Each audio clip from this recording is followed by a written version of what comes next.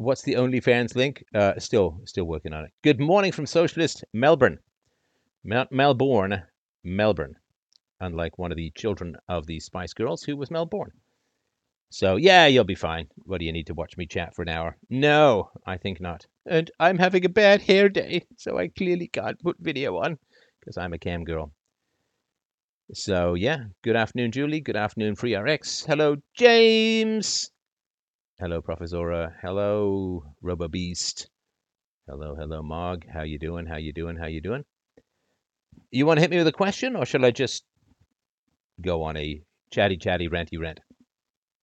You just let me know. Hello, Luna Bear. Hello. And, well, I guess while I wait, let's see here. You said that charisma comes from a lack of identity. Can you please expand on that? I could. Yes, I could. So charisma is when you want to charm people. And when you charm people, you're in hunting the false self mode, right? So if you have self-confidence, self-assurance, you know who you are, you're really difficult to charm because anyone who tries to charm you comes across as looking about as credible as someone who's doing snake charming in some back alley in Calcutta. So if you have a solid sense of who you are, then it's really tough to find those false self hopes that lead to charisma. And charisma, in a sense, is a form of demonic possession. It is a way of replacing people's free will with promised approval and punishment. The approval being the person is going to give you the thumbs up, like that slow nodding Bob Robert Redford meme, where he's got the beard. I had no idea that was Robert Redford, by the way, but that slow nodding Robert, yeah, thumbs up, approval. I've given you my approval. Now, the only thing that is desperate for the approval of others is the false self, and the false self is what you have to replace your authentic experience with in order to appease abusers when you're a little boy or a little girl. You have to appease in order to survive. You call the appeasement getting along, going along, being nice, being pleasant, being polite, being agreeable, whatever you want to come up with, whatever nonsense you want to come up with, you'll put that stuff up. And the moment that you make the false self is not conformity to abuse. The false self is conformity to abuse that justifies itself as a moral action, right? So if you're threatened, if you're bullied, and you decide to conform, which may be a perfectly wise and sensible survival strategy when you're a child, that's not the false self, right? Being bullied being the result. The false self is when you turn your compliance into a moral virtue. That's when you lose yourself, right? When you love Big Brother, right? That's the end of 1984, right?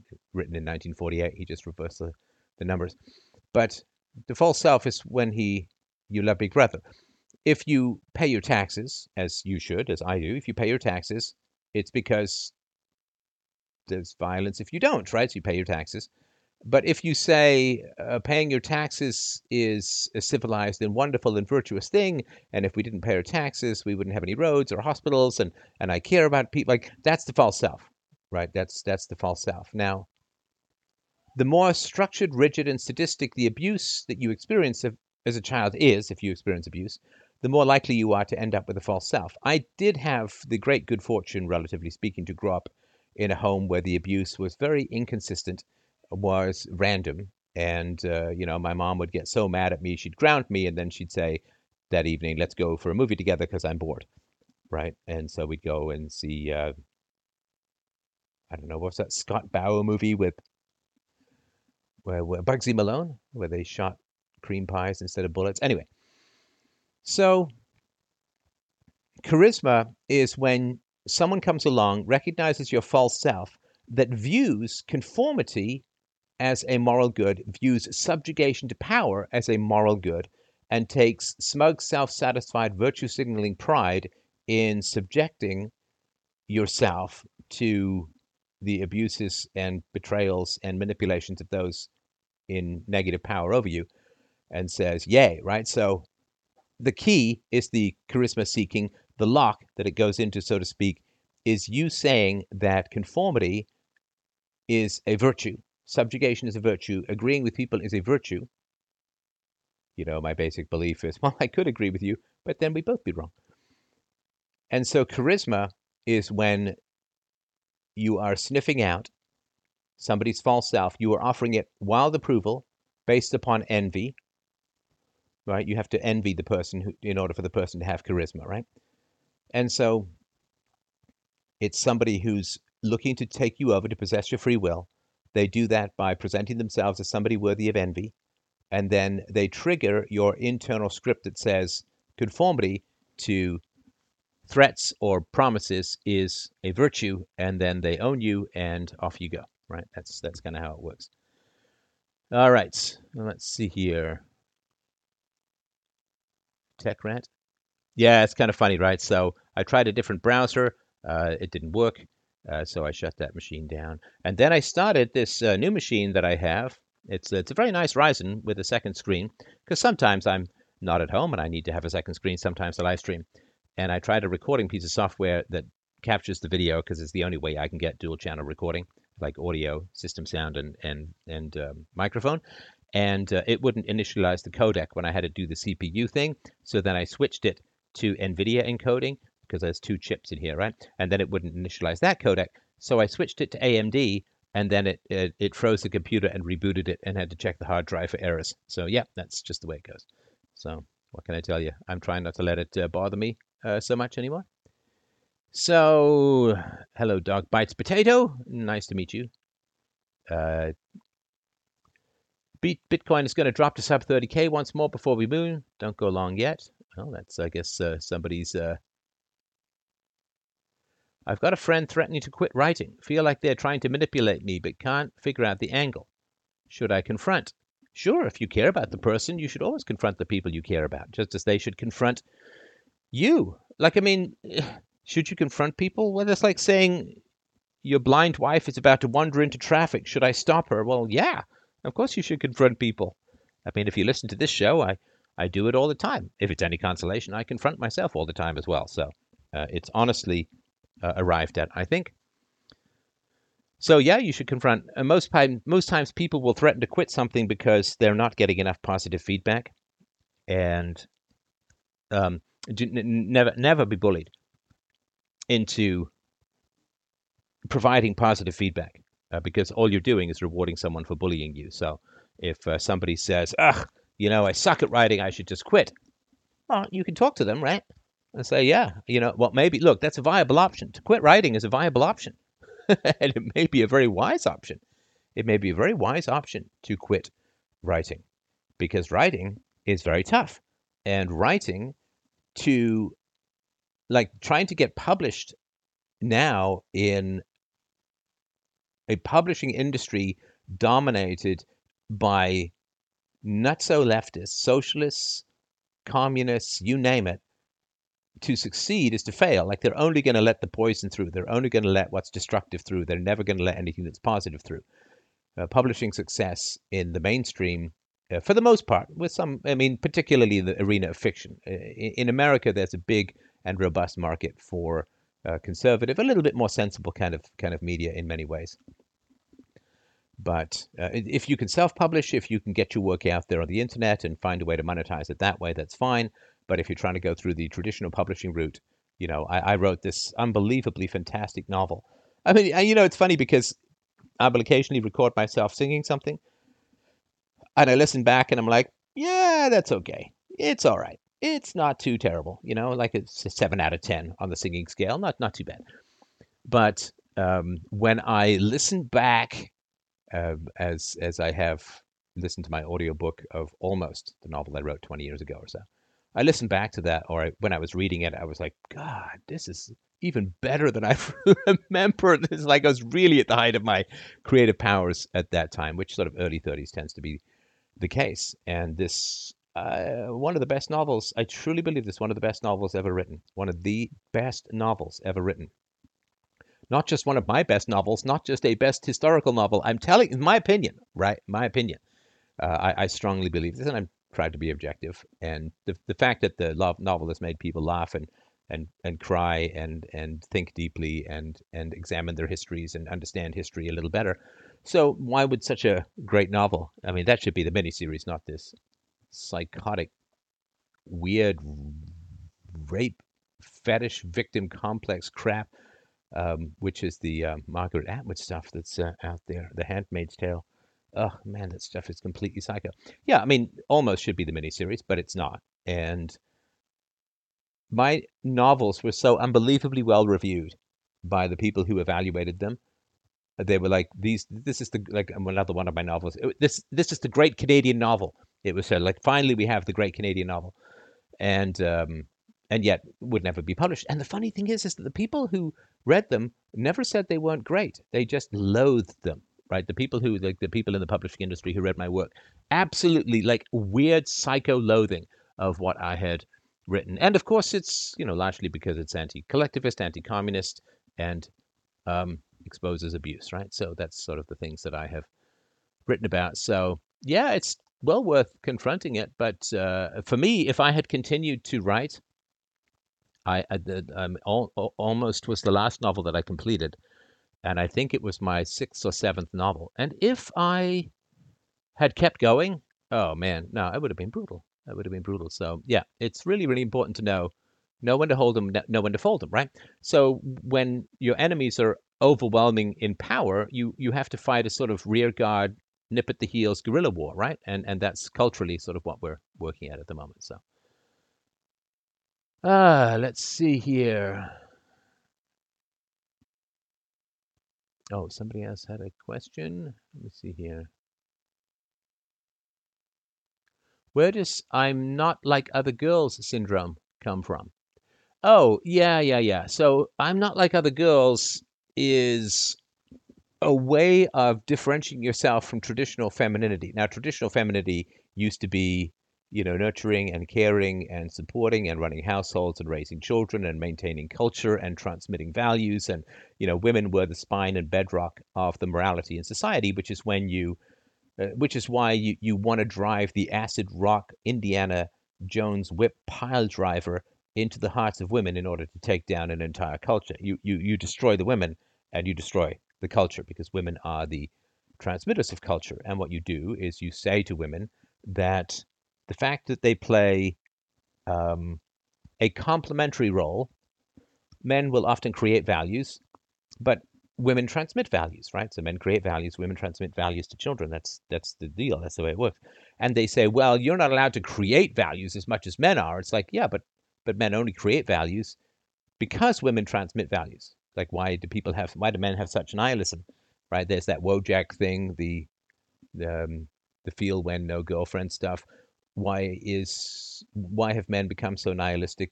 Because women have simply refused to transmit values. So what the hell is the point of creating values if women aren't going to transmit them? It's sort of pointless, right? It's sort of pointless. So that is so. I'm not like other girls. There was this famous, gosh, what was it? This famous thing that came out of Gone Girl.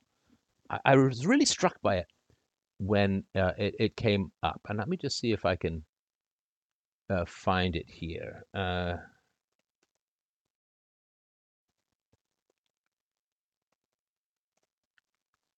So in Gone Girl,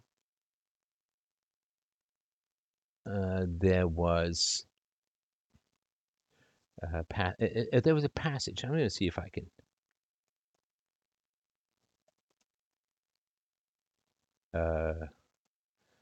That she was a cool girl or something like that, right? Yeah, yeah. Can you be a cool girl, right?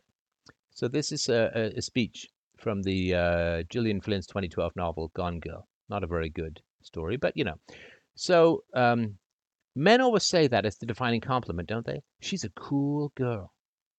Being the cool girl means I am a hot, brilliant, funny woman who adores football, poker, dirty jokes, and burping, who plays video games, drinks cheap beer, loves threesomes and anal sex, and jams hot dogs and hamburgers into her mouth like she's hosting the world's biggest culinary gangbang while somehow maintaining a size 2 because cool girls are above all hot.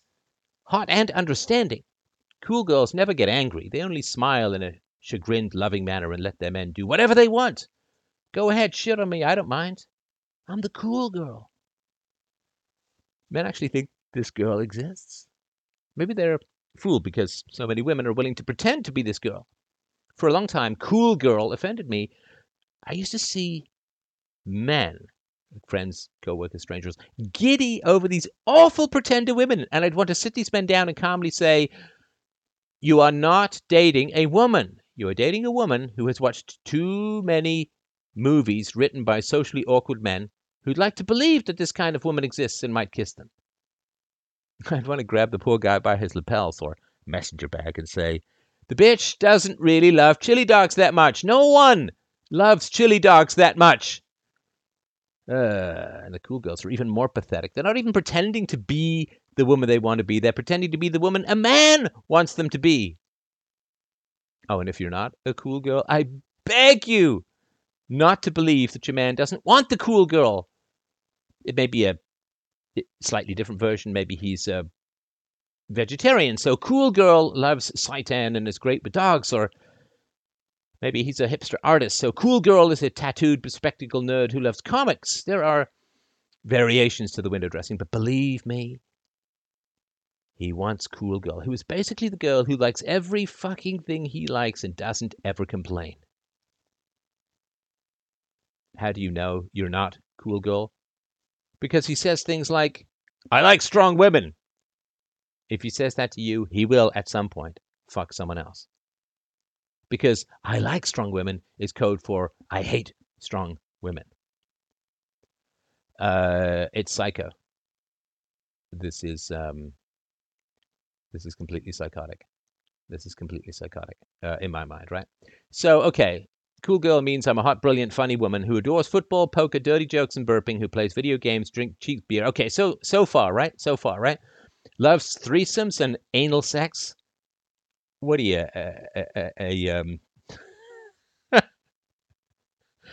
oh, what are you, a Led Zeppelin album, In Through the Outdoor, loves threesomes and anal sex? Who on earth, in God's sane universe, loves threesomes and anal sex? Okay, so, yeah, the cool girl, women don't know how to be. They don't know how to be, and so when you unmoor women from how to be, how to enjoy and express their natural femininity, they end up complaining that they have to be what men want them to be. But what men want women to be is women, which means be yourself, embrace and enjoy your femininity, your limitations and your strengths. Be a woman. Because this idea that you want a man with a vagina, which is kind of what she's talking about here, is insane. Men don't want women with vaginas. That is not what pair bonding and sexual attraction. Men want women to be women, and women want men to be men. I know that's a bit of a tautology, but that's sort of the basic reality. So when she says, I'm not like other girls, she's trying to tell you that, or she's trying to say, I suppose, that, oh, I'm not clingy, I'm not needy, I'm not going to pressure you for children, I'm not going to pressure you to get married, I'm easygoing, I'm this, I'm that. And it's like, no, don't be easygoing. You're basically saying, I guess, as the woman, you're saying, I don't exist. I don't exist. I am either what you want me to be, the chameleon, right? Very dangerous person to be around. Very dangerous person to be around. It's a total Venus flytrap, right? Venus flytraps attract the flies or whatever other insects with this sort of sick, sugary, sweet scent, and then close over and suck the juices and spit out the husk. And so when people are around, and gosh, don't you know, you just think they're wonderful. They are who you want them to be. They're available. They're easygoing. They never have any needs. They never have any requests, and so on.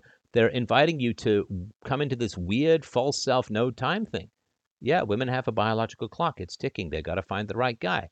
And saying I'm easy, I don't mean sexually easy, but just I'm not like other girls. It's like I'm not going to put any pressure on you. I don't care about having kids. I don't. It's like, come on, what a bunch of nonsense, right? All right. So sorry, what a bunch of nonsense. It's not much of an argument, but I think I kind of make that. Let's see here. China is bashing Australia over totalitarian lockdowns. Yeah. Yeah, so China, it's interesting, right? So China has advantages to the West, right? And this is really important to understand, right? So in China, you've got a totalitarian government. You have this social credit score. You know what you can say. You know what you can't say.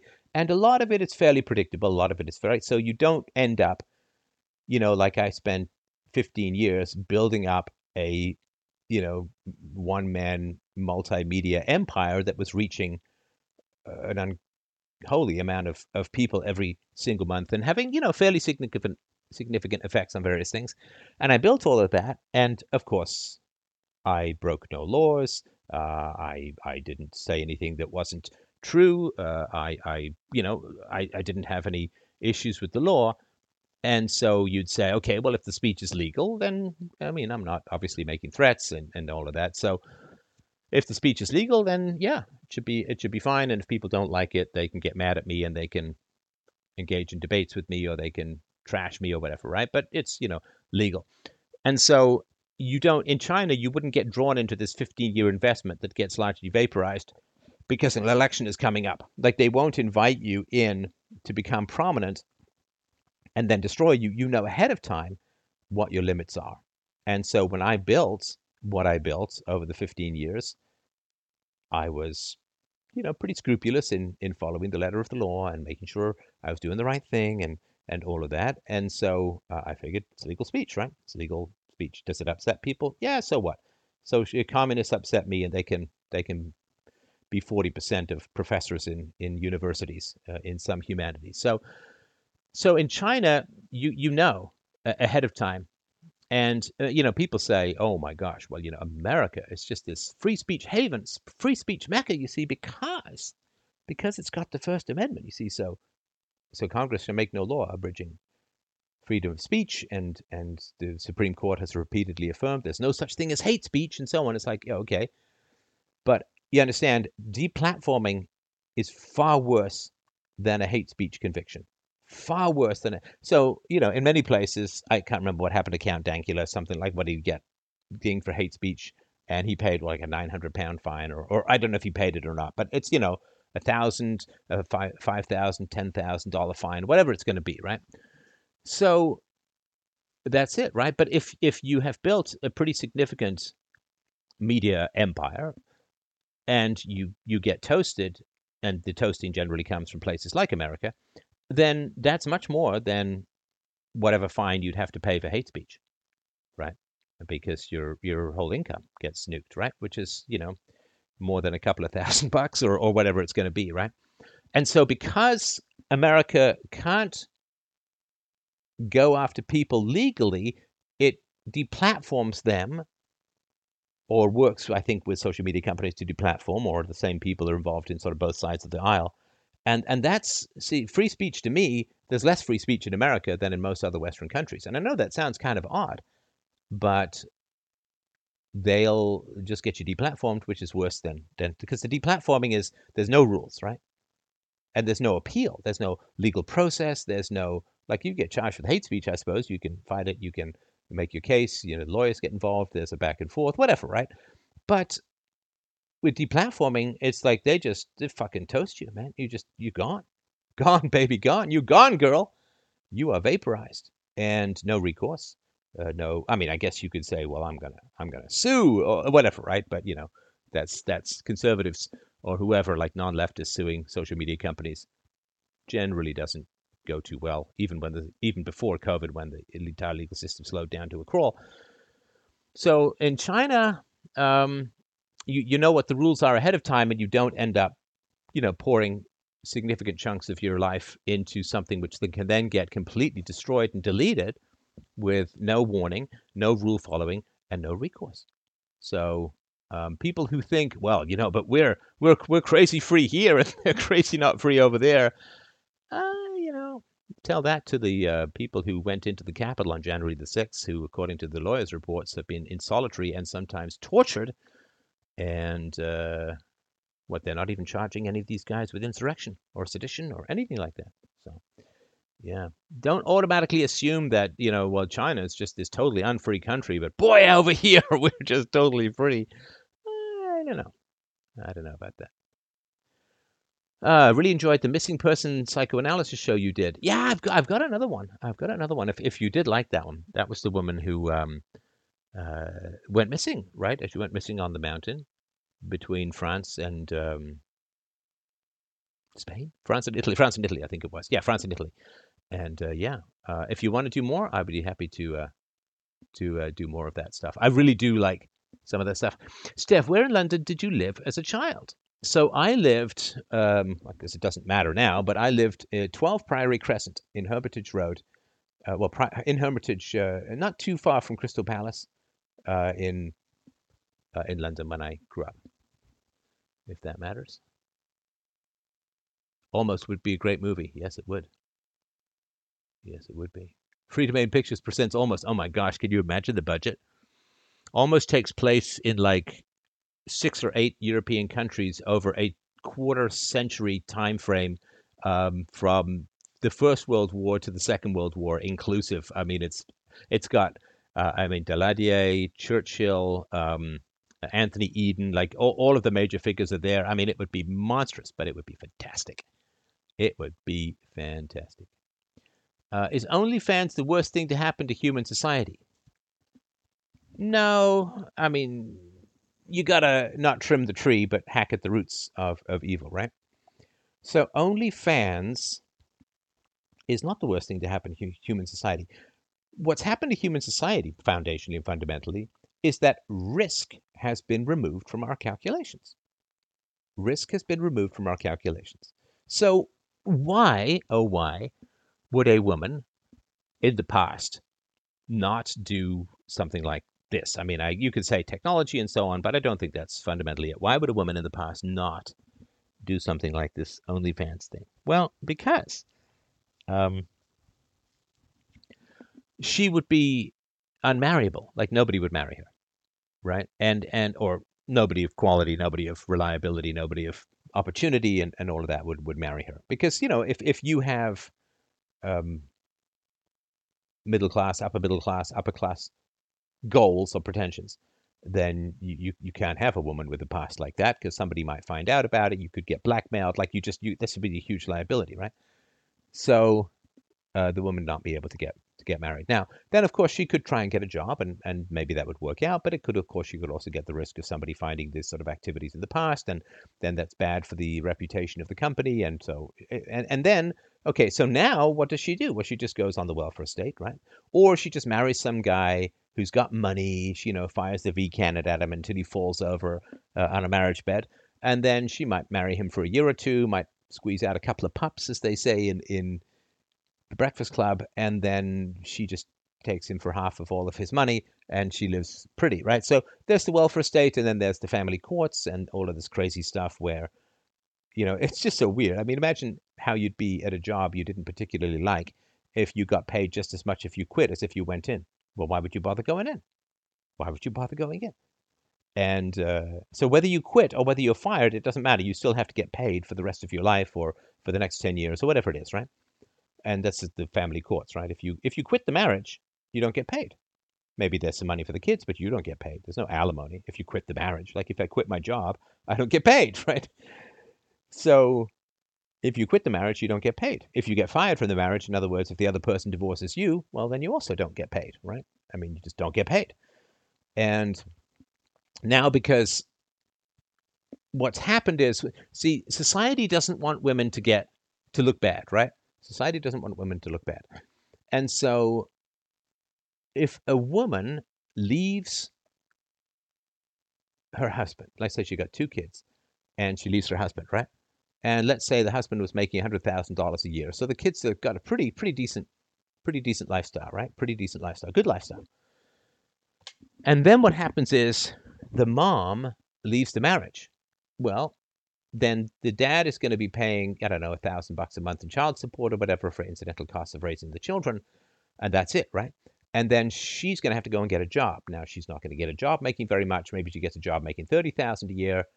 That's $2,800 a month or something like that. You throw in another $3,800 a month, whatever. So she's not going to have the kind of lifestyle relative to the dad, right?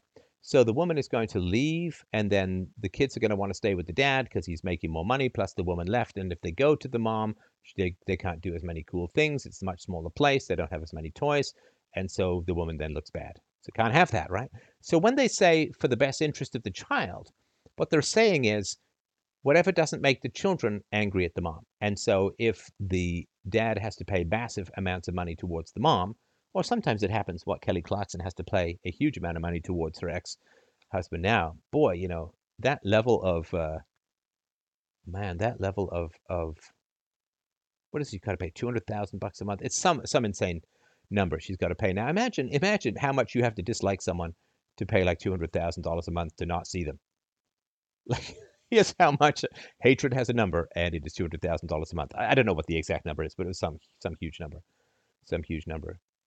So yeah, just for the best interest of the child is so the mom doesn't look bad by nuking the marriage or anything like that. So we've taken away the risk. We've taken away the risk, right?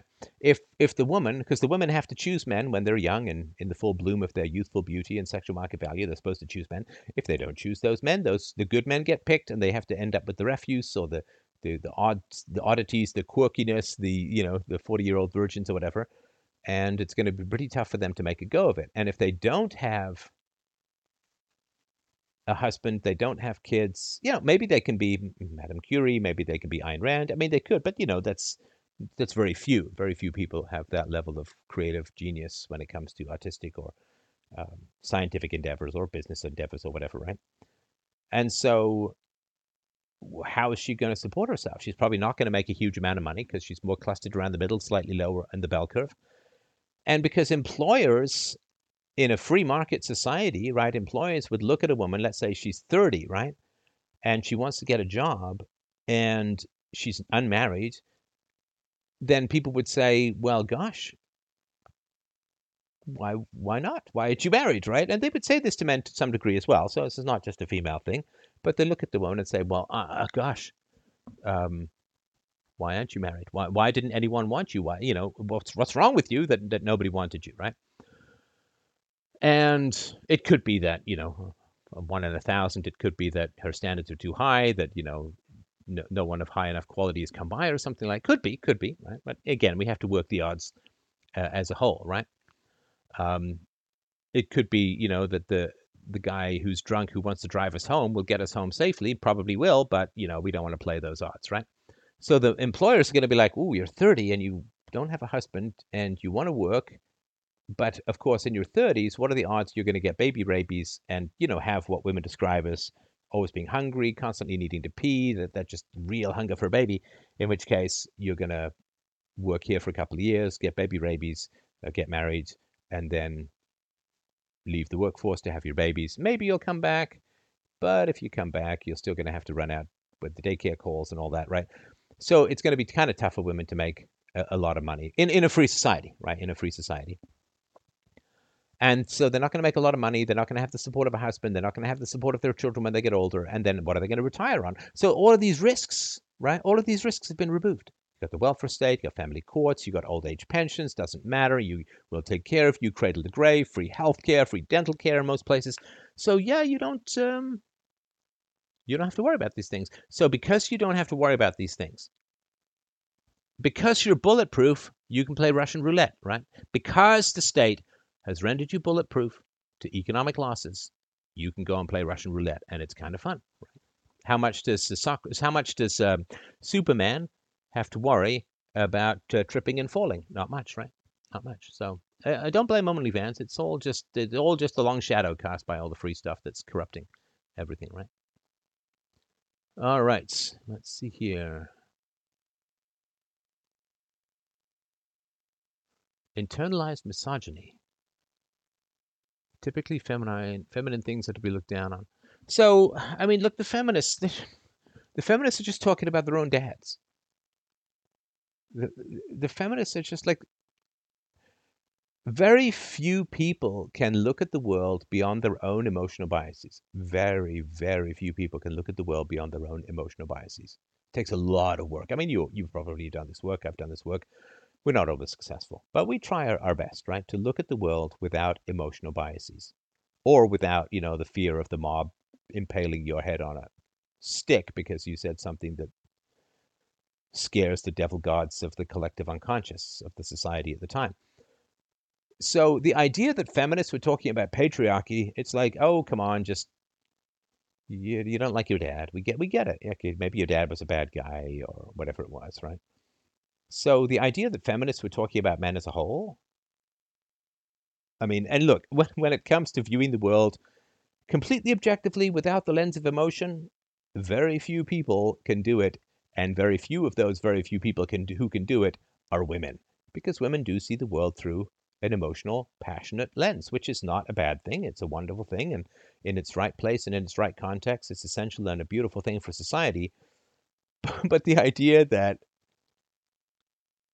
I don't know. I mean, the idea that the early feminists or feminists now are talking about men in general rather than a man in particular, usually their dad, and by proxy, their mother's choices. I don't know. It's just silly.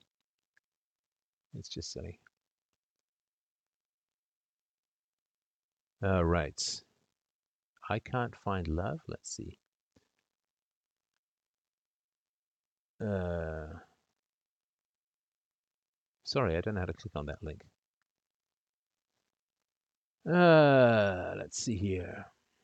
Oh, I am way back. So sorry. OnlyFans women complain they can't get a boyfriend. Oh, OnlyFans is terrible for most women. Like even all of this, OnlyFans terrible for most women. I actually read this article. I'm going to see if I can dig it up. Um, no, I don't want Canada only. Thank you very much. Um, well, it is also really terrible because it's so much focused on usually very young female imagery, right? Like this Belle Belle Dauphin, whatever, the woman who sold her bathwater. I mean, she puts herself forward like a hypersexualized 15-year-old. Like it's really, really bad as far as this whole mass grooming stuff is that it's really, really terrible as far as all of that stuff. But yeah, so it's the um, it's the Pareto principle, right? So what happens, of course, is that a few women make a lot of money from OnlyFans.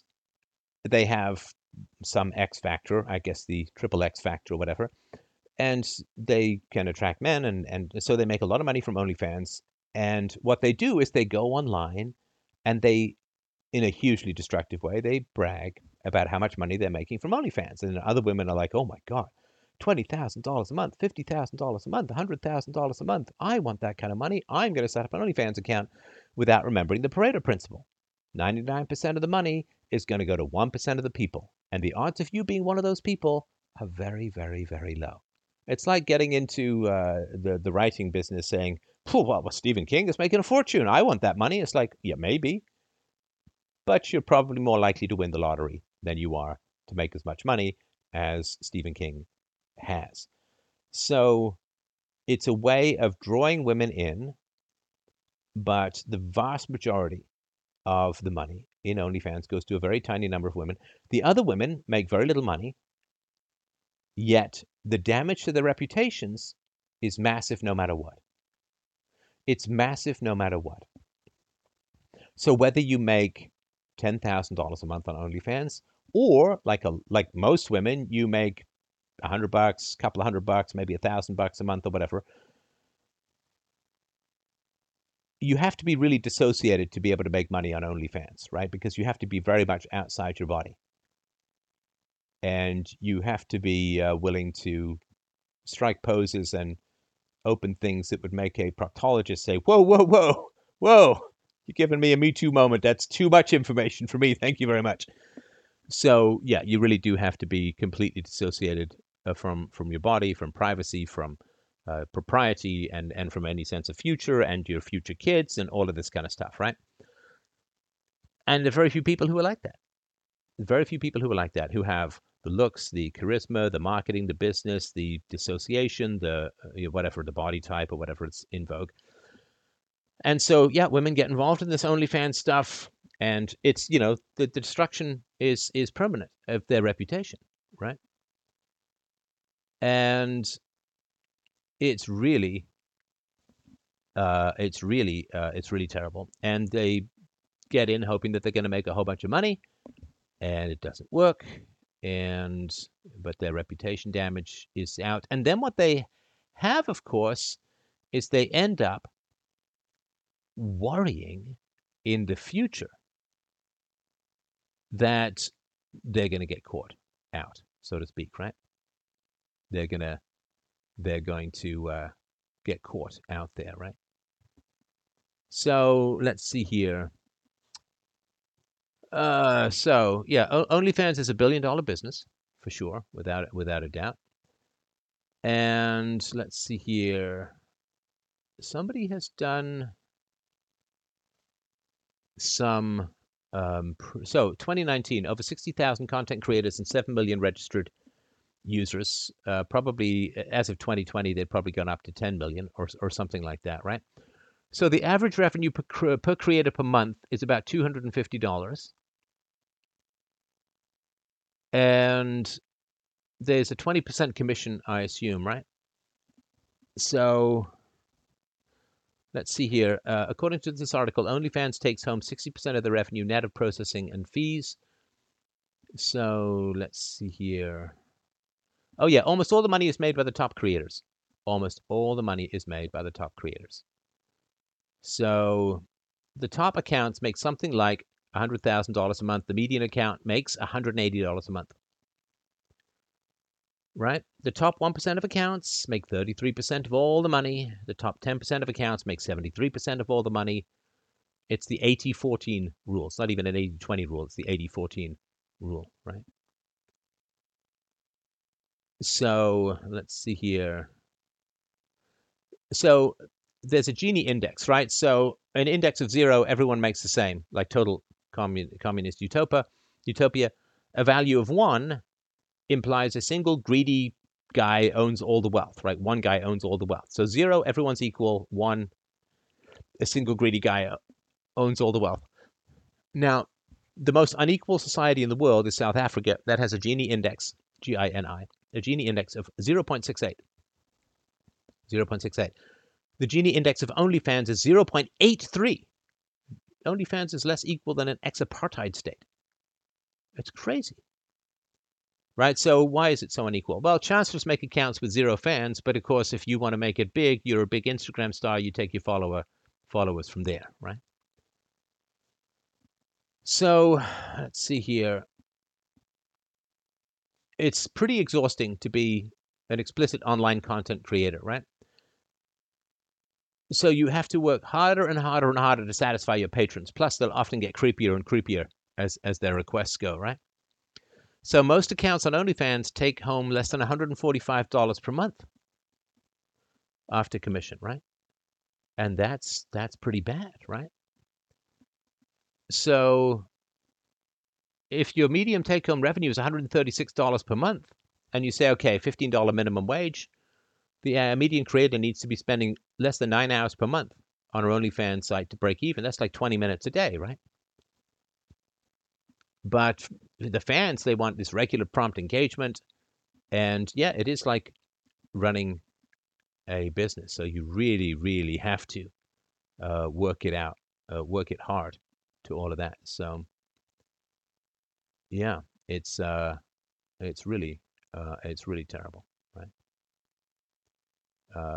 So yeah, for $150 a month on average, you have sexually explicit material out there in the world forever that anyone can find. And the reason women wouldn't do this is that they would get more money from a husband than they would from OnlyFans on average, and they would also get kids and old age security and pensions and all of that. So yeah, it's really sad. All right, let's see here.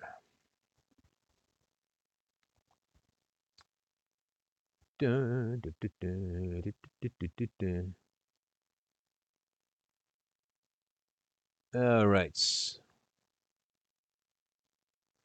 Curtis Stone, the urban farmer, said that Steph and Vox are great intellectuals of our time with enlightening perspectives. Well, it's very kind. Very kind. Vox Day, yeah, not Vox, the news website. Don't forget, freedomain.locals.com. freedomain.locals.com. You should check it out. Some have argued Socrates took the hemlock because he couldn't speak his mind. Thoughts? Oh, no, gosh, no. So Socrates took the hemlock because he hated the world, and his passive aggression got the better of him.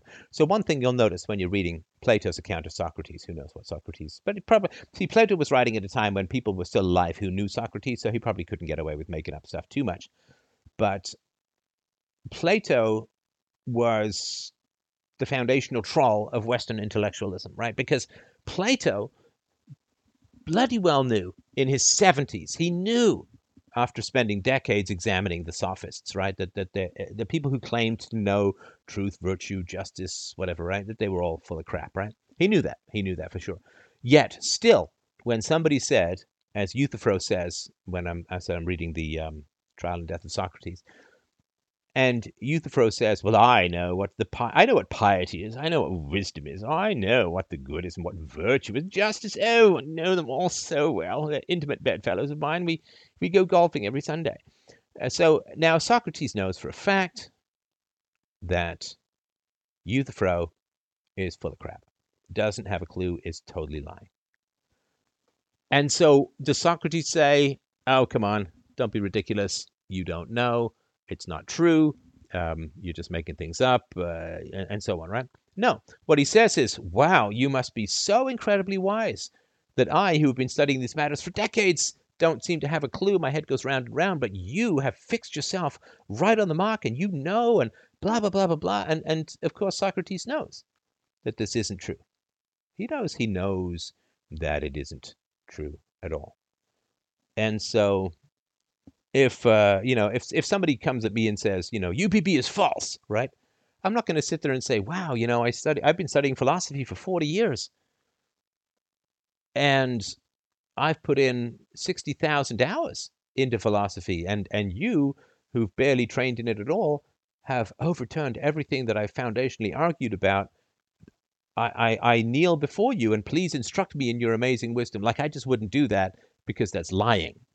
I don't want to lie. Now, Socrates, for whatever reason, could be any number of reasons. I don't necessarily fault him for this, but he was a bit of a bullshit artist of passive aggression, right? So here's the thing. Socrates, obviously, well, he said a philosopher should get married because if his wife is good and loving, he'll be happy. And, well, he said all men should get married because if you have a loving wife, you'll be happy. And if you have an unloving, hostile, bitchy wife, you'll become a philosopher. So Socrates had a shit ton of passive aggression swirling around his ancient Greek innards, and it finally got the better of him because he trained and practiced for it his whole life. So at the end of it, after spending his entire life being told that he knew that other people knew stuff about truth, virtue, goodness, and justice and piety that they just damn well didn't know. And after people refusing to admit that they were wrong and refusing to submit to Socratic reasoning, after finding out that the vast majority of people are bullshit artists led by sophists who won't admit they're wrong, after knowing all of this, he says, well, you've got to obey the state. Now, he knows that the state is voted in by all the same people he found were completely lacking in wisdom and humility over the many decades he practiced philosophy in Athens. He knew these people were full of crap, liars and hypocrites all. And yet he said, according to Plato, he said, well, you got to obey the state. Now, you understand this was his curse on humanity. Yeah, you can kill me. You can kill me. But I will give you a curse that will cause the death of approximately an infinity number of people for the next couple of thousand years. Because Plato's, hey man, the laws protected you. I was protected by the laws of the city. I'm not going to violate them now. The city is your parent who has good rules and does things, and even if you disagree with those rules, you still have to show allegiance to honor thy mother and thy father, just as you honor thy mother and they father, you honor the city and you obey the laws of the city, even if they seem unjust to you in the moment. It's right. So Socrates was like, okay, you guys can kill me at the age of 70, but I'm going to give you a curse that is going to get infinity numbers of you people killed over the next couple of thousand years. Because I have such a reputation for wisdom, when I tell you to obey the state and to submit to the laws, that is going to cause so many of you, out of respect for me and my wisdom, to submit to the laws and obey the state, that it's going to get billions of y'all killed over the next couple of thousand years. One death for me, a billion for you, or a billion not brought into existence. So, yeah, I'm afraid that his passive aggression got the better of him, and there has never been a better curse in all of humanity than the curse that Socrates gave humanity as a whole. I did this show probably 13 or 14 years ago. The Trial and Death of Socrates is a 6-part show, fdrpodcast.com. You can go there and you can get more about it. So.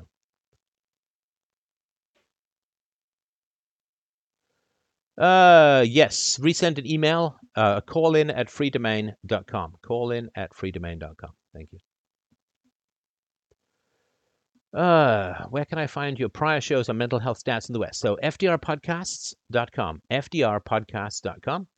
We just revamped the whole lookup search system, so it's actually great. And you can find the videos right below there. Steph, why would a parent do hurtful things to their children that they themselves complain their own parents did to them?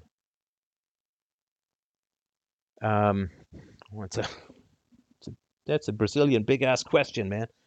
That's a Brazilian big-ass question. So most people don't know how to act. So think of English, right? Think of the language that you learn. I assume English if you're listening to this, right? So think of English, right? So you learned English at your mother's knee, at your father's knee, and that's just the language you use. You haven't invented your own language. I mean, most intelligent kids will go through a phase of inventing their own language. I did, my daughter has, and so on.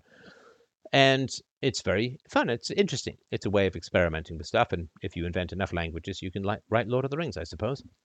So when you haven't invented your own language, you just use the language of your forefathers. You use the language, and it evolves and it changes a little bit here and there, but the vast majority of it stays the same, and only a little bit of it changes, which is why it's pretty tough to read Beowulf in the original Old English, but it's not too bad to read Shakespeare. You have to go a little slow, a little patiently, a couple of footnotes. It's not too bad. And Jane Austen is very simple and easy to read, and F. Scott Fitzgerald even better, more contemporary and relevant, and so on. So the language doesn't change that much relative to how much stays the same. So most people have no clue how to live. And we are a long way from our instincts, right? Our instincts in the woods might be okay, see things that move, grab things that move, try to eat the things that move, whatever, taste the berries that aren't too bright, whatever it is you're going to do. But we're a long way from our instincts. So most people have no clue how to live. So how do they live? Well, they do what their parents did. Now, they may say, well, I suffered when I was a child. But then they usually squelch that child's suffering because they don't receive any sympathy or empathy from society as a whole with regards to their suffering as children. So they squelch that suffering. And so that suffering, their own suffering as children, is not available to them when they become parents. And in the same way they use 99% of the same words their parents use, they also use 99% of the same parenting their parents use. And this is why we have this slow incremental change. Now, we don't have time for slow incremental change anymore because technology is changing exponentially while parenting is improving in a slow linear fashion. And we just don't have time for that anymore, which is why we're going to kind of shock people out of doing what their parents did and have them invent a whole new language based upon the resurrected suffering of their child, inner child. So I hope that makes sense. All right. I am reading Hold On to Your Kids by Gabor Mate and Newfield. Very good book. Read that one. I haven't read that one. I do like Gabor Mate's books for sure. His book In the Realm of Hungry Ghosts was excellent at understanding addiction. So. Let's see here. Good Lord, I'm still 20 minutes back. Do any of your real life friends listen to the live streams? Oh, not really. Yes, yes, of course. One of them, in fact, more than one, is on the show right now as we speak. Hi, James. All right. Feminism was an important part of the foundation of America's destruction. Yeah, for sure, without a doubt. How is the great slowdown? Any examples you experience? I had the courier lose 2 packages recently. Oh, yeah. I mean, you go to a drive-through and what used to be relatively simple now just takes forever, right? My wife likes a small black coffee in a medium cup because she doesn't want to spill it, right? Like a small black coffee in a medium cup. What? Sorry, would like a small black coffee, but in a medium cup. A medium coffee? No, no. Would like a small black coffee in a medium cup. Okay, wait. I'm going to have to ask. And this is your life, right? This is your life. This is your life these days. It's just waiting at people getting things wrong. I went for brunch the other day with my daughter. I don't have a big brunch. I don't eat much in the morning. And so I had just a piece of toast, a couple of pieces of toast. And, it's like toast on white. Of course, I get toast on rye. I don't mind it too much. It's not the end of the world. And I get jam. It's like, no, no, no. I asked for peanut butter. Oh, sorry. Okay, I'll be back. And I'm like, I bet you won't. I bet you won't. And, then, oh, I'm so sorry. I forgot. And, I mean, it's a great slowdown. It just feels like you're lobbing calculus into a kindergarten whenever you just come up with something slightly out of the ordinary. My daughter doesn't likes a steamed milk, with like a little half a shot of vanilla or something like that. She has one of those every couple of weeks. And we were at a drive-through, and we had gotten one there 2 weeks before, a steamed vanilla with a little half shot of vanilla. And like, yeah, like a steamed vanilla. Sorry, a steamed milk with half a shot of vanilla. What? No, what? A steamed milk with half a shot of vanilla. Don't think we could do half shots. No, no. We got it here like 2 weeks ago. It's just a steamed vanilla, half a shot, because she doesn't want too much sugar. Okay. No, we don't do that. No, no, we did that here 2 weeks ago. Is there anyone else like this is your life, right? This is your life. This is your life. These days. Let's see here. My brother's daughter is an empowered woman who cleans toilets at a thrift store. Yeah. So my daughter and I went to get a croissant this morning. And in the coffee shop, I was chatting with the woman, and I said, we've been coming to this coffee shop for a while. You guys have really high turnover here. Like, is this place horrible to work for, just out of curiosity? I mean, I don't know if you're the boss or whatever, but like every time we come in here, there's a new face, right? Almost. And she said, no, no, no, I've been here for like I've been here for 5 years. And you could say there's almost horror, like she just suddenly noticed that. And this is probably a woman who's she's 24 or whatever, an attractive woman, seems like a nice, good-natured woman and all of that. And my daughter was like, oh, that's like the saddest thing. I said, well, what do you mean? She said, oh, it's like, it's half a decade. Half a decade this woman has been slinging coffee in a shop. I mean, how sad is that? And I said, it is actually sad because she seemed relatively smart. She was an attractive woman. Seemed pretty good-natured and all of that, other than the slight shock of moral horror that I like to hand out as little pieces of candy. Trick or treat. Trick, you've been here for half a decade. It's time to panic. And yeah, it is. It is kind of sad. Because, here's the thing too. Like, and I said, what's a quality guy comes along who's ambitious and, has a great capacity for success. He got educated and so on. And, he meets this woman, at a coffee shop, I guess, some different coffee shop or a bar or something. And they fall to talking. And he says, oh, what do you do? And she says, oh, I work in a coffee shop. And he says, oh, how long have you been doing that? She said, 5 years. He's going to be like, oh, well, good luck with all of that, right? She's now loserified herself out of the market. It's really, really sad. Right. I think OnlyFans is the most lucrative job for 99% of young girls. The 1% 140 IQ regular entrepreneurs. No, no, it's not the. Are you kidding me? What a terrible thing to say. God, I hope you haven't been saying that to other people or online. I hope you've kept that to yourself. It is not at all the most lucrative job for 99% of young girls. That is completely false and an incredibly destructive thing to bring out into society. And it's absolutely wrong. And you should damn well do your research before you start putting out such atrocious falsehoods that are going to lure people into this kind of hideous work. So, no, it is not the most. Did you look it up? It's 100 on the median. It's $140 a month after commissions. That's the median. That's not people, new young people coming in. That's the median, $140 a month. You don't think even just working minimum wage? Minimum wage, you're going to make $30,000 a year, right? That's a lot more. That's what, $2,300 a month or something like that. So, no, you're way off. You're off by nearly a factor of 20. So, no, my God, it is not the most lucrative job for 99% of young girls. Absolutely false. And dear God, you should not be responsible for the things that you put out there in the world. People, do some research before you start saying stuff.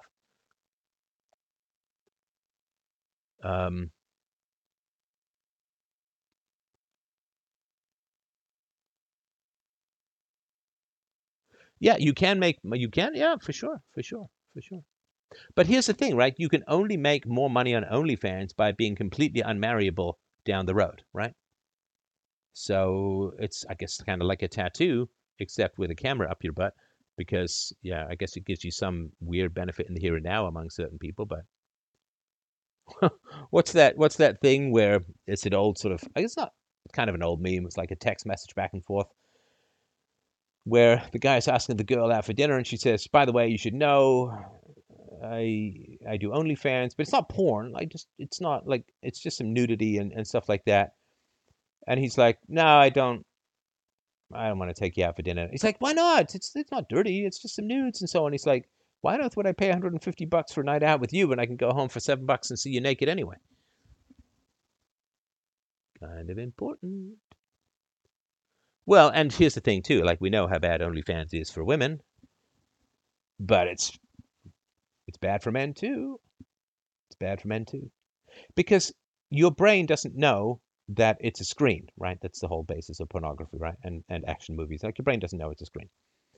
And so for men, they get these like genetic freaks of top tier attractive women that end up marrying Scott Adams or something like that. But they end up with these like top 1 in 1,000 levels of attractive women who then interact with them, and their brains are like, "Hey, maybe I've got it." So you're saying there's a chance, right? I got a shot. And it's like, no, you don't. No, you don't have a shot. You've no shot. You've no chance. No chance whatsoever. But you don't know that. So what happens is you've just recalibrated your brain to the point where an average looking woman is now ugly to you. Whoopsie. Whoopsie. Bad call. Bad call. An average looking woman of the kind that most men will get, right? Most men are average. Most women are average. So most men will end up with an average looking woman. But what you've done, it's like calibrating your entire taste buds to sugar, salt, and fat. It's like, okay, well, now just like a regular salad probably just tastes like cardboard to you. You have completely changed your metric. You've completely changed what, now you've got this, your brain has this fantasies. Well, we're going to hold out for a woman as attractive as Sofia Vergara, or what, I know she doesn't do OnlyFans, but whatever it is, right? Which is basically saying to boomers, hey, if you allow massive migration, you could end up with a wife with big tits. Anyway, so there's all of this stuff that men are completely rewiring their brains and completely blowing any realism out of the kind of women they can get a hold of, right? Get a hold of the kind of women they can date and marry. So if you're a 5, on average, you'll marry a 5. If you're an 8, you'll marry an 8. I don't just mean looks. I mean, there's a bunch of other things. But and so the OnlyFans girls, where they interact, right? The top tiered ones, right? They have this weird ability. I would assume. I don't know. I've never done this, but I would assume that they have this weird ability to make you feel like you're the only guy in the room, right? Like you're the only, like they the bedroom eyes, or that sort of weird psycho charisma thing where they just have this ability to stimulate you into believing that they're looking at you and interacting with you and talking with you and really appreciative of the kindness, and they're just able to milk the shrinking soy-based gonads of betas so that the betas feel like they're not just carrying water for the queen, but somehow have shot with her.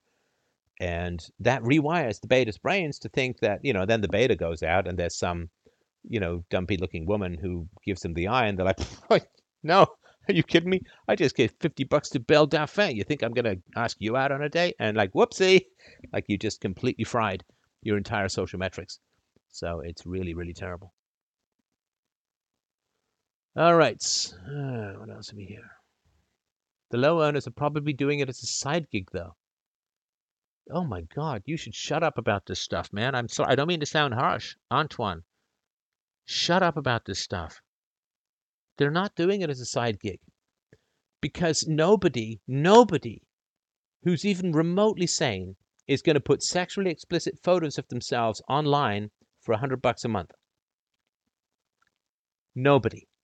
It's not a side gig like, oh, well, I got a second job. It's like, no, you are putting like the future liability of this, right? I don't know if it's true or not, but I saw this kid who was like 12 or 13 whose mom ran an OnlyFans site, and he's like humiliated, unbelievably humiliated at school, right? Come on. For $100 a month or whatever, give or take, you're going to put, puckered butt with a flash online? You got to be kidding me. What does that do to future employment? What does that do to, what is that? I remember Dr. Phil a long time ago, there was this woman who did porn and then she became a teacher. And when the parents found out that the teacher did porn in the past, they were outraged.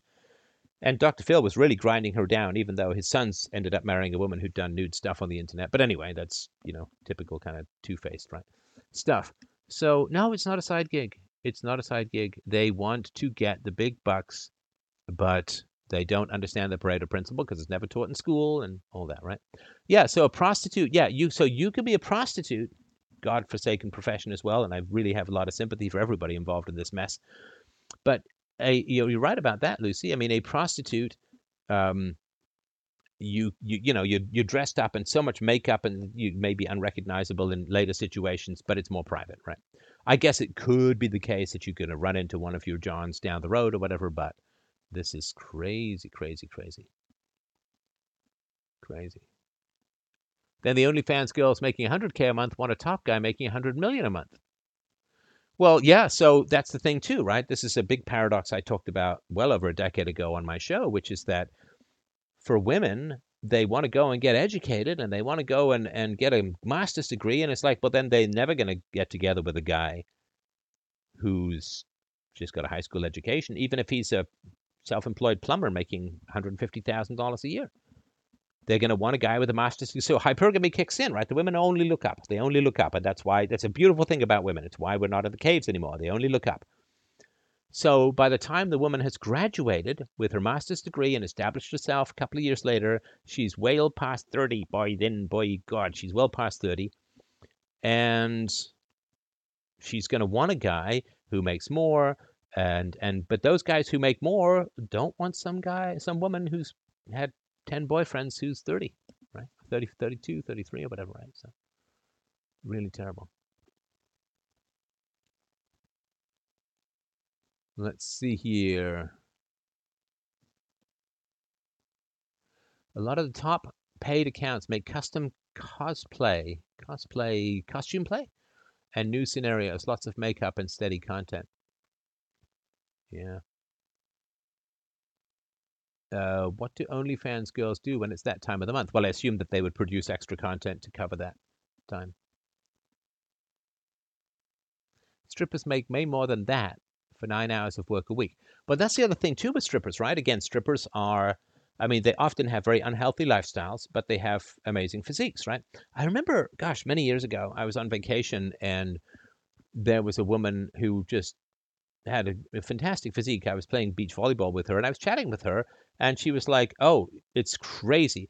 I don't even work out. Like I've worked out and it just gets even more ridiculous. Like I just get an even bigger, like a more toned butt and even flatter. And she had a great figure, right?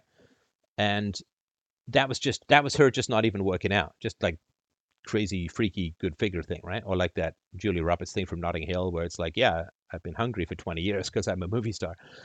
So what happens if you're around a stripper, of course, is you get used to this perfectly toned hypersexuality stuff, and then regular women look ugly to you.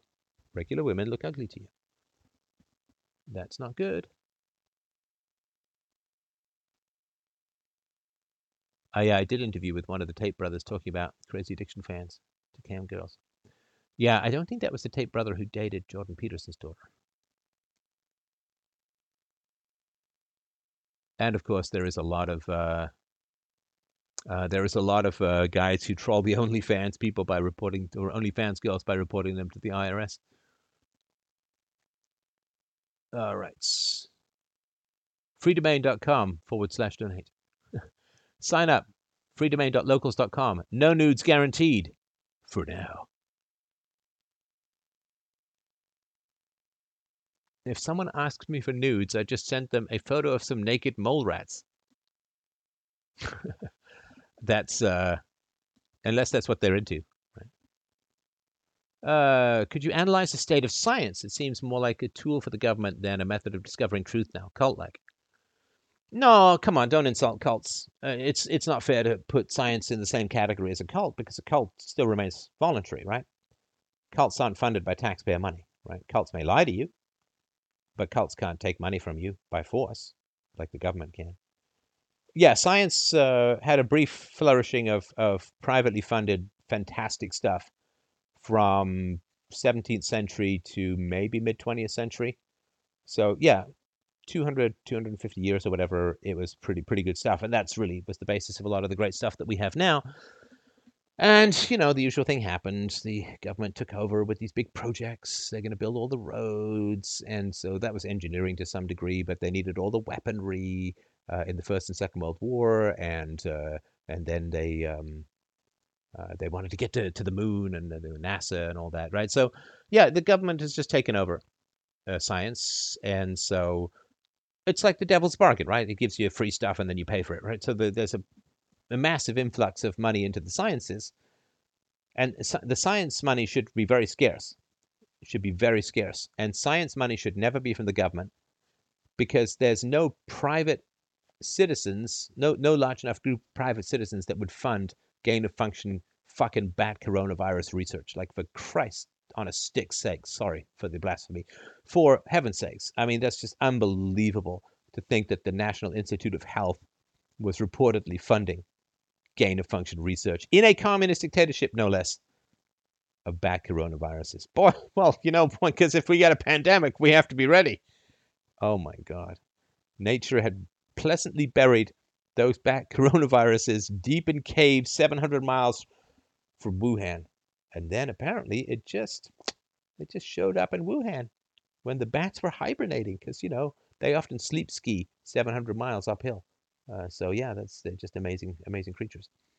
So no, money that goes to science should be incredibly scarce, just like the money that goes to the arts should be incredibly scarce, and the money that goes to higher education should be incredibly scarce, to make sure that it only goes to the very best people. And it should always be voluntary, because it's so weird. It's like, you know, how much of science fiction is, you know, well, really dangerous technology ended up destroying the world. Skynet, robots from the future. Oh, really dangerous technology, nuclear weapons, really dangerous tech ended up destroying the world. It's like, yeah, but let's totally fund bat coronavirus gain of function research. That's fucking excellent. Great job, everyone.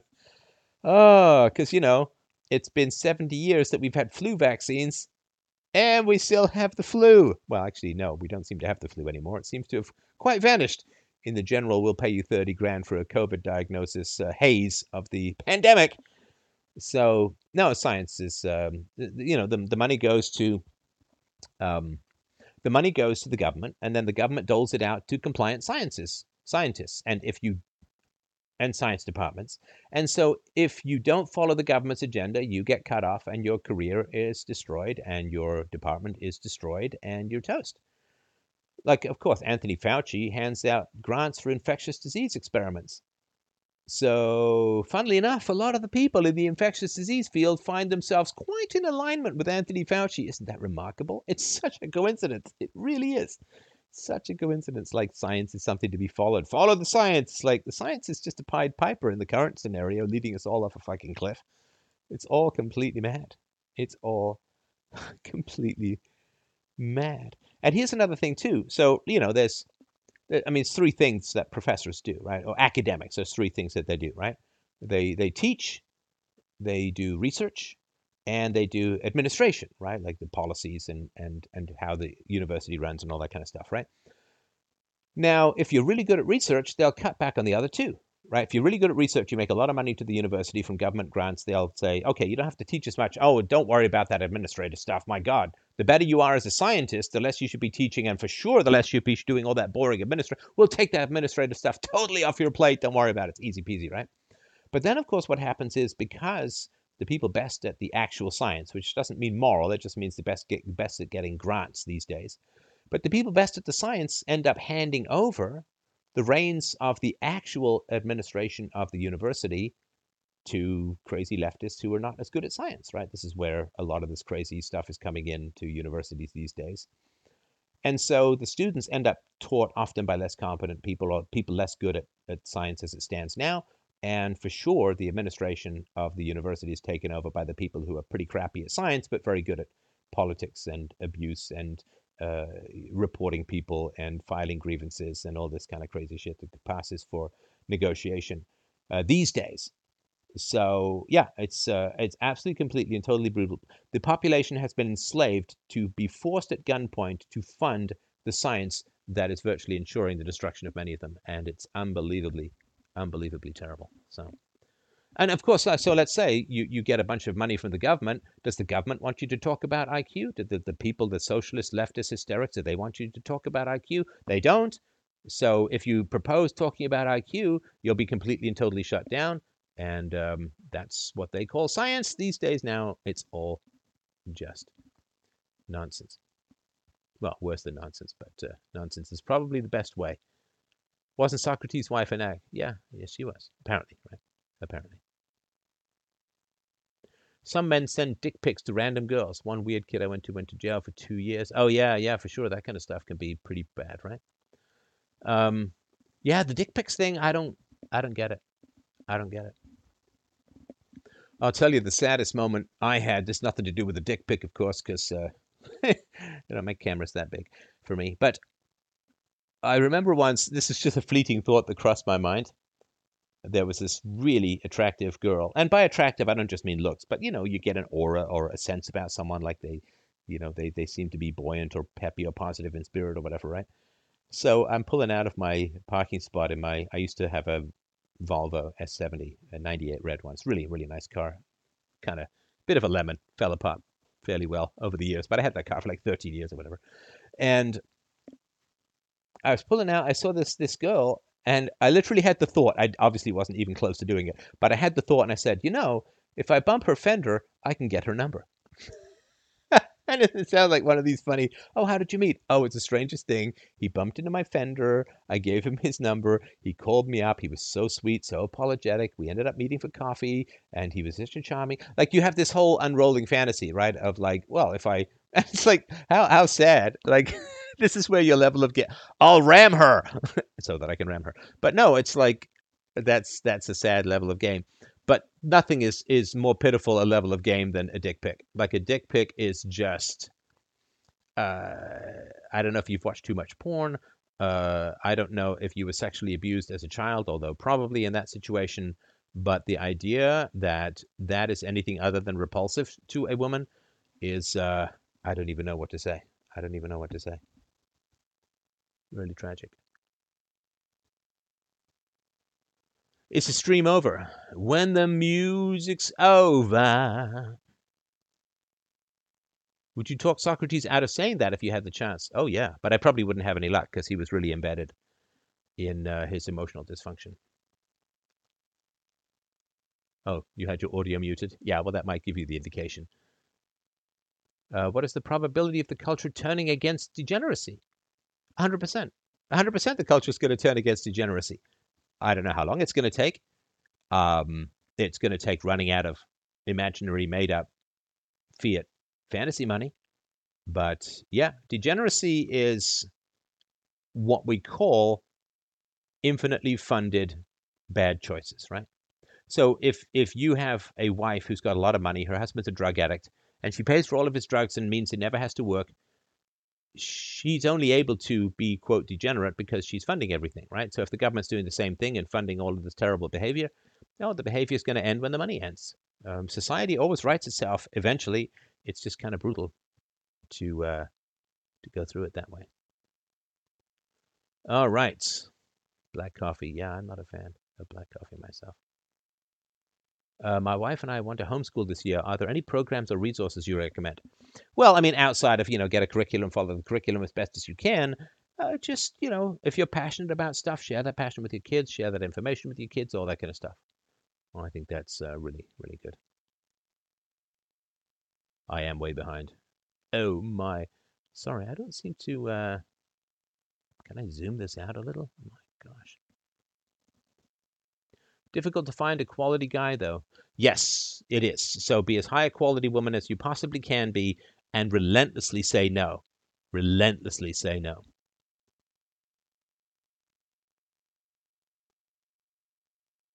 Let's see here. Steph, would you prefer it if the coffee shop girl dedicated her 20s to education, thus delaying never having a family? No. What's with all these false dichotomies? I don't know. It's got to be a coffee shop or feminist studies. Like all these women who are like, there aren't enough women in science. Are you in science? No, I took women's studies. Well, then shut up. You're not even part of the problem. You are the problem. Oh, dear. Let's see here.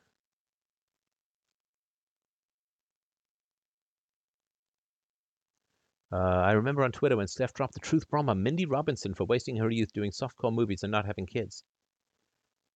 Oh, yeah. I mean, the beauty of women is supposed to end up with the sperm inside them, not on some piece of Kleenex on some loser's basement couch.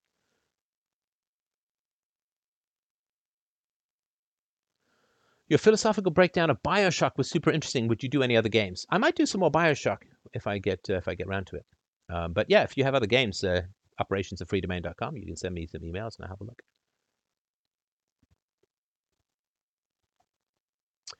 I'm 22, probably 7 out of 10 attractiveness. Only male attention I get is from creeps in their 50s or autistic guys. Never had a relationship.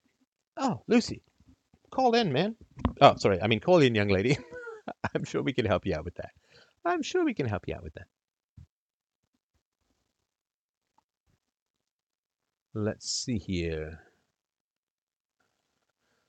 Lucy in the sky with artists. Let's see here. I dumped a girl that did OnlyFans. She was really hot, though. Yeah. Like the devil is pretty, right? But you pay for it. Yay, I'm finally here for Steph Live, and I'm only 15 minutes behind. I did see your question about science. Sorry, I'm so late. Let's see here. Steph, why do some people get really offended when they say you don't really like the movie, game, book they like? Do they feel rejected? Yeah, it's really sad. So, we're tribalistic and people identify with particular things. And because they've ego identified with particular things, then when you reject those things, you reject them, right? I mean, it's a story I've mentioned before. When I was a very little kid, some kid was in my face about his team, West Ham. My team was Crystal Palace in football, soccer, and they were pretty terrible. I don't think they made it much out of the third division. But he was like, West Ham rules, Crystal Palace sucks, Crystal Palace rules. And I was like, but you just come from there. I was born here, you were born there. Like, you didn't. Do you play soccer? Are you on the team? No. You just came from, like, what are you talking about? Like, you taking pride in something that's completely accidental? Oh, my gosh. Oh, like gay people, they say that they're born gay. Okay, but then why would you have pride in something you're born in? I mean, you can't have pride in the race you're born in, right? Right? Anyway, so yeah, it's they've ego identified. What you want to do is ego identify with virtue, and that way, when people reject virtue, you can get offended and reject them because they're rejecting virtue, and thus will be terrible companions on the road of life. But you don't want to get into all of that other stuff, right? Like our movies and stuff like that. So. Let's see here. Ba-boom, ba-boom. Can I? Sorry, I'm just seeing if I can put the chat in here anyway. What's a brother supposed to be? I have two adopted low IQ siblings, but they don't feel like brothers to me. Parents insist we are. Yeah, sorry about that. I assume that's because of the parents' preference that it's more convenient for them, right? It's so a certain IQ spread is fine. It's going to be inevitable. There's always IQ spreads. Nobody's exactly your IQ, or if they are, it's probably into slightly different areas. But you start talking a standard deviation, even half a standard deviation or more, it's probably not going to work. It's probably not going to work. Somebody said, oh, this is Antoine. Sorry, I'm probably going to have to nag you again. Sorry for claiming that OnlyFans alone was extremely lucrative for young girls. I should have said selling sex in general. What are you talking about? What kind of freak show do you live in, man? Are you saying, and look, are you saying that the, like a lot of young girls are prostitutes? Where the hell are you living? What kind of social circle are you in with them? I've never known a prostitute my entire life. I've never known a prostitute. And look, I mean, come on, a woman who's going out for dinner and ends up sleeping with a guy, that's not a prostitute. That's not a prostitute. So I don't know, man. I don't know what kind of environment you're in where selling sex for cash is something that is a thing. Please change your environment. Please change your society. Oh my God, what a nightmare. All right, let's see here. Oh my gosh, does the time fly? Do you really think that modern China could be described as communist? I don't know. I don't care. I don't care. It's a state. Uh, Steph, the COVID variant here went from 1 to 86% in 2 weeks. Yeah, go look up Alberta courts. Um, you've got a lot of faith in numbers. I think that's very nice. Very nice for you. I wish I could have your faith. I'm sure it's lovely. All right. They need an IMAX camera for my dick pic. So for me, I mean, it would need to be the Hubble, and I'd need to be orbiting Jupiter, something like that, I assume. All right. Or maybe I am in the future, and those are the rings of Saturn. I don't know. Hard to say.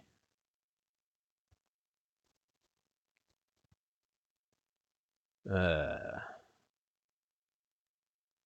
blah, blah, blah. Yeah, I don't like black coffee. Sorry. Um, I'm sorry if pregnant cows aren't suffering. I can't suck back the caffeine, I'm afraid. All right. Would you ever date a Marxist female if she was hot? Oh my gosh, I've had that temptation. Of course I have.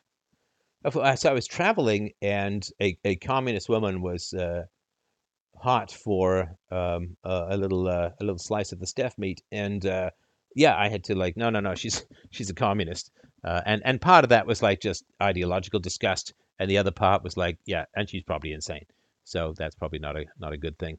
You don't want to wake up with one of your balls in your ear, right? Unless you're into that, in which case, hey man, I will judge you. Sorry, I totally will judge you on that. But and another time, I needed legal advice in the business world, and I went to a lawyer. I actually knew her in university, and she was really attractive, and we kind of got along, and all of that. And she was like dropping hints that we should go for a coffee or whatever, and then I saw a socialist poster in her office, and I was like, oh, is that yours? And then, oh yes, I'm a very committed socialist, and blah blah blah blah blah.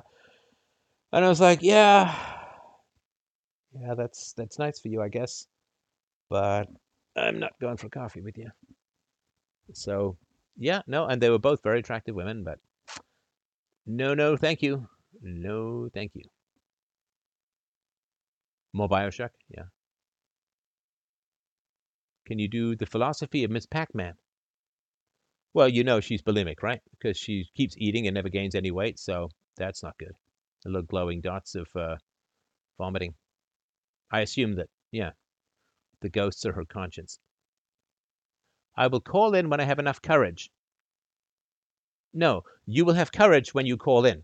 That's not how it works. You don't wait for courage to accumulate, like the tide coming in, and then the boat gets lifted. Courage is when you act despite fear, right? If you wait for the fear to dissipate, then you don't need courage. Courage is what you need to do when you're scared, right? So call in. It'll be great. I absolutely promise you. I absolutely promise you.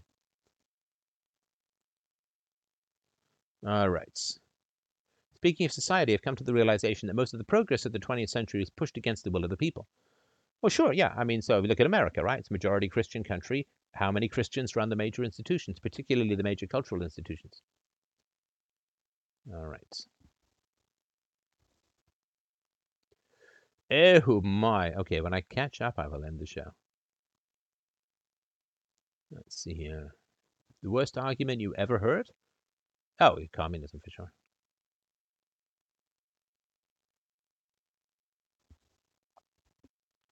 I'm going off the conversation you had with Christian Tate. He revealed that average girls make bank selling virtual sex. But they're not average girls, man. They're not average girls. They're average girls who show their baby makers on cams. They're not. I don't know any women who've ever been involved in any of this, ever. I mean, I guess I watched Paris, Texas once because I like Ray Cooder's guitar, and Ray Cooder's slide guitar is a thing of beauty. But no, they're not average girls. I mean, I know what you mean, like they're average looking or whatever, but no, they're not average girls. They are very, very unusual girls who look average. A lot of marriages are similar to prostitution. Man makes money for the wife just to have sex. Oh, gross. What a horrible thing to say. That marriages are similar to prostitution? Oh my God. I'm so sorry that you have this perspective. I mean, or that this is the marriages that you know. Good Lord. I mean, I guess I must just be fortunate, I suppose. Or maybe it's more than just fortune or whatever, but no, um, no, it's not that way at all. So men make resources and they do provide them to women, but fundamentally, although sex is definitely a lure, but see, allure and alluring. Anyway, but yeah, so for sure, sex is a lure, but it's for the raising of children and the running of households. Marriage is around the raising of children. Sex is part of the glue that keeps the pair bond together, which is why you continue to have sex even when the wife is post-fertility and so on. But no, it's about the pair bonding necessary for the healthy and productive and safe raising of children. So saying this is somehow similar to prostitution, when the wife stays but you pay the prostitute to leave and don't have to woo her, whereas you have to woo your wife and all of that. I mean, that's like saying that taxation is the same as the free market because money changes hands in both situations. I mean, you gotta go just a little bit deeper than that. All right. Any show presentation in particular you would give a 22-year-old male who wants to be a high-quality provider but feeling directionless? Well, do you have addictions? Social media, pornography, alcohol, drugs? Maybe the directionless comes from the fact that you're depleting yourself chasing endorphins rather than achieving them from actual things in the real world. So I would stick with that, right? I should play Xenogears? All right. I will look into that. Boom, boom, boom. What do you think the end game is with Biden canceling rent?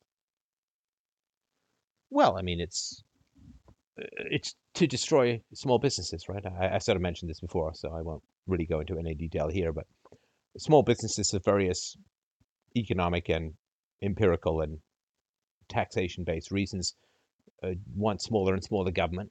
And so when you destroy small businesses, you destroy financial support and political support for the Republicans or the conservatives or the Tories or whatever, right? So yeah, that's all that, right? Oh, plus, of course, I mean, if you look at like one guy owns an apartment building and maybe 300 people live there, right? So the 300 people outvote the one guy, so they'll get what they want, right? In a democracy. My dick is evidence space isn't real. My dick is so big it only plays stadiums. All right.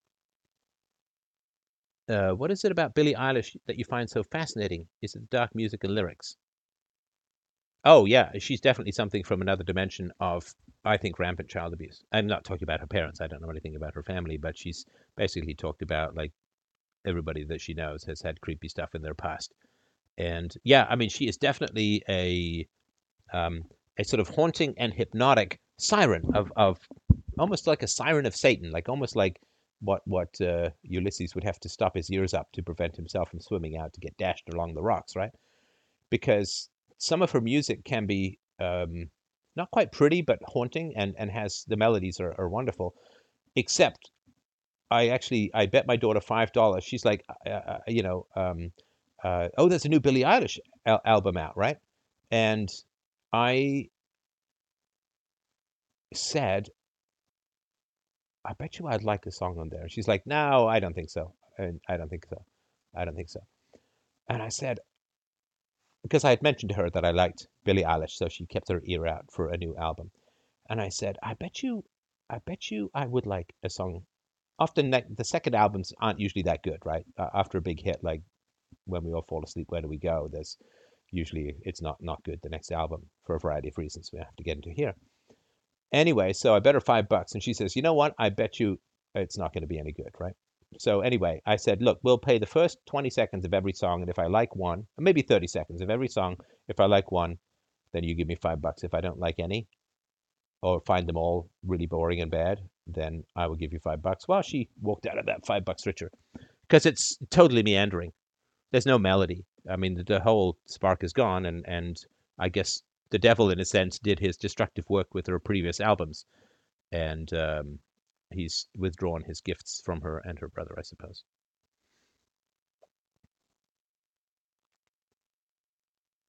All right.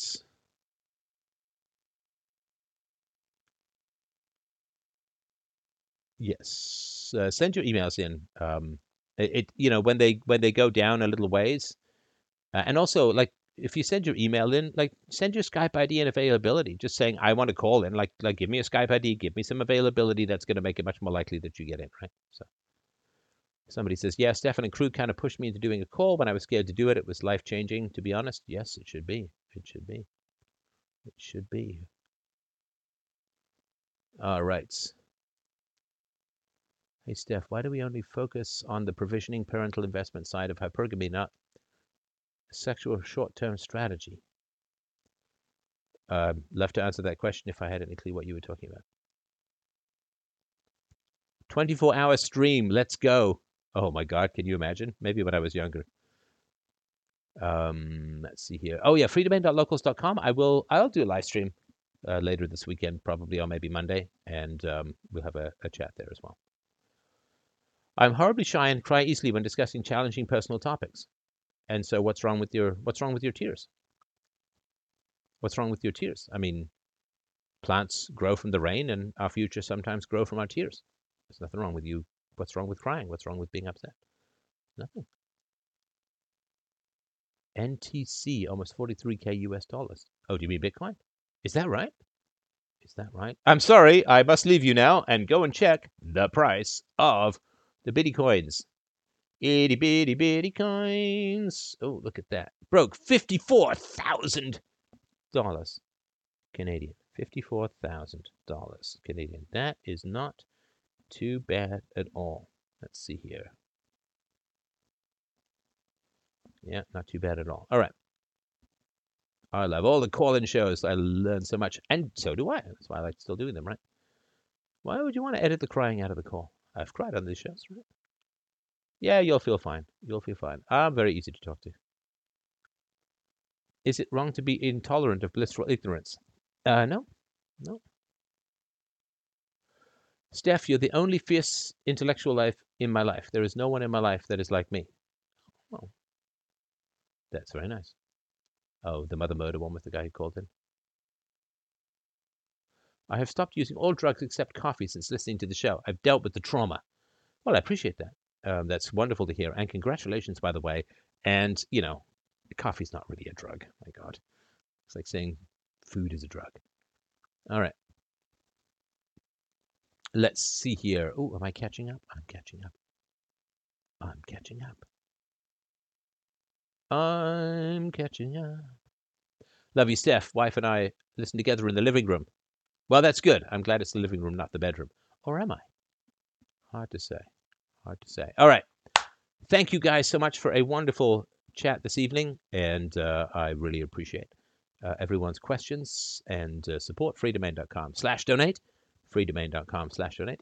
If you would like to help out, I would massively appreciate it.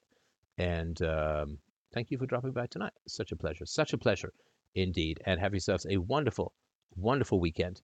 And I will talk to you, well, certainly next Wednesday and probably before then, because I've got a whole bunch of shows to get out. Oh, I am so backlogged. But if you want to get the backlog, again, freedomain.locals.com, they're there as well. So lots of love from here.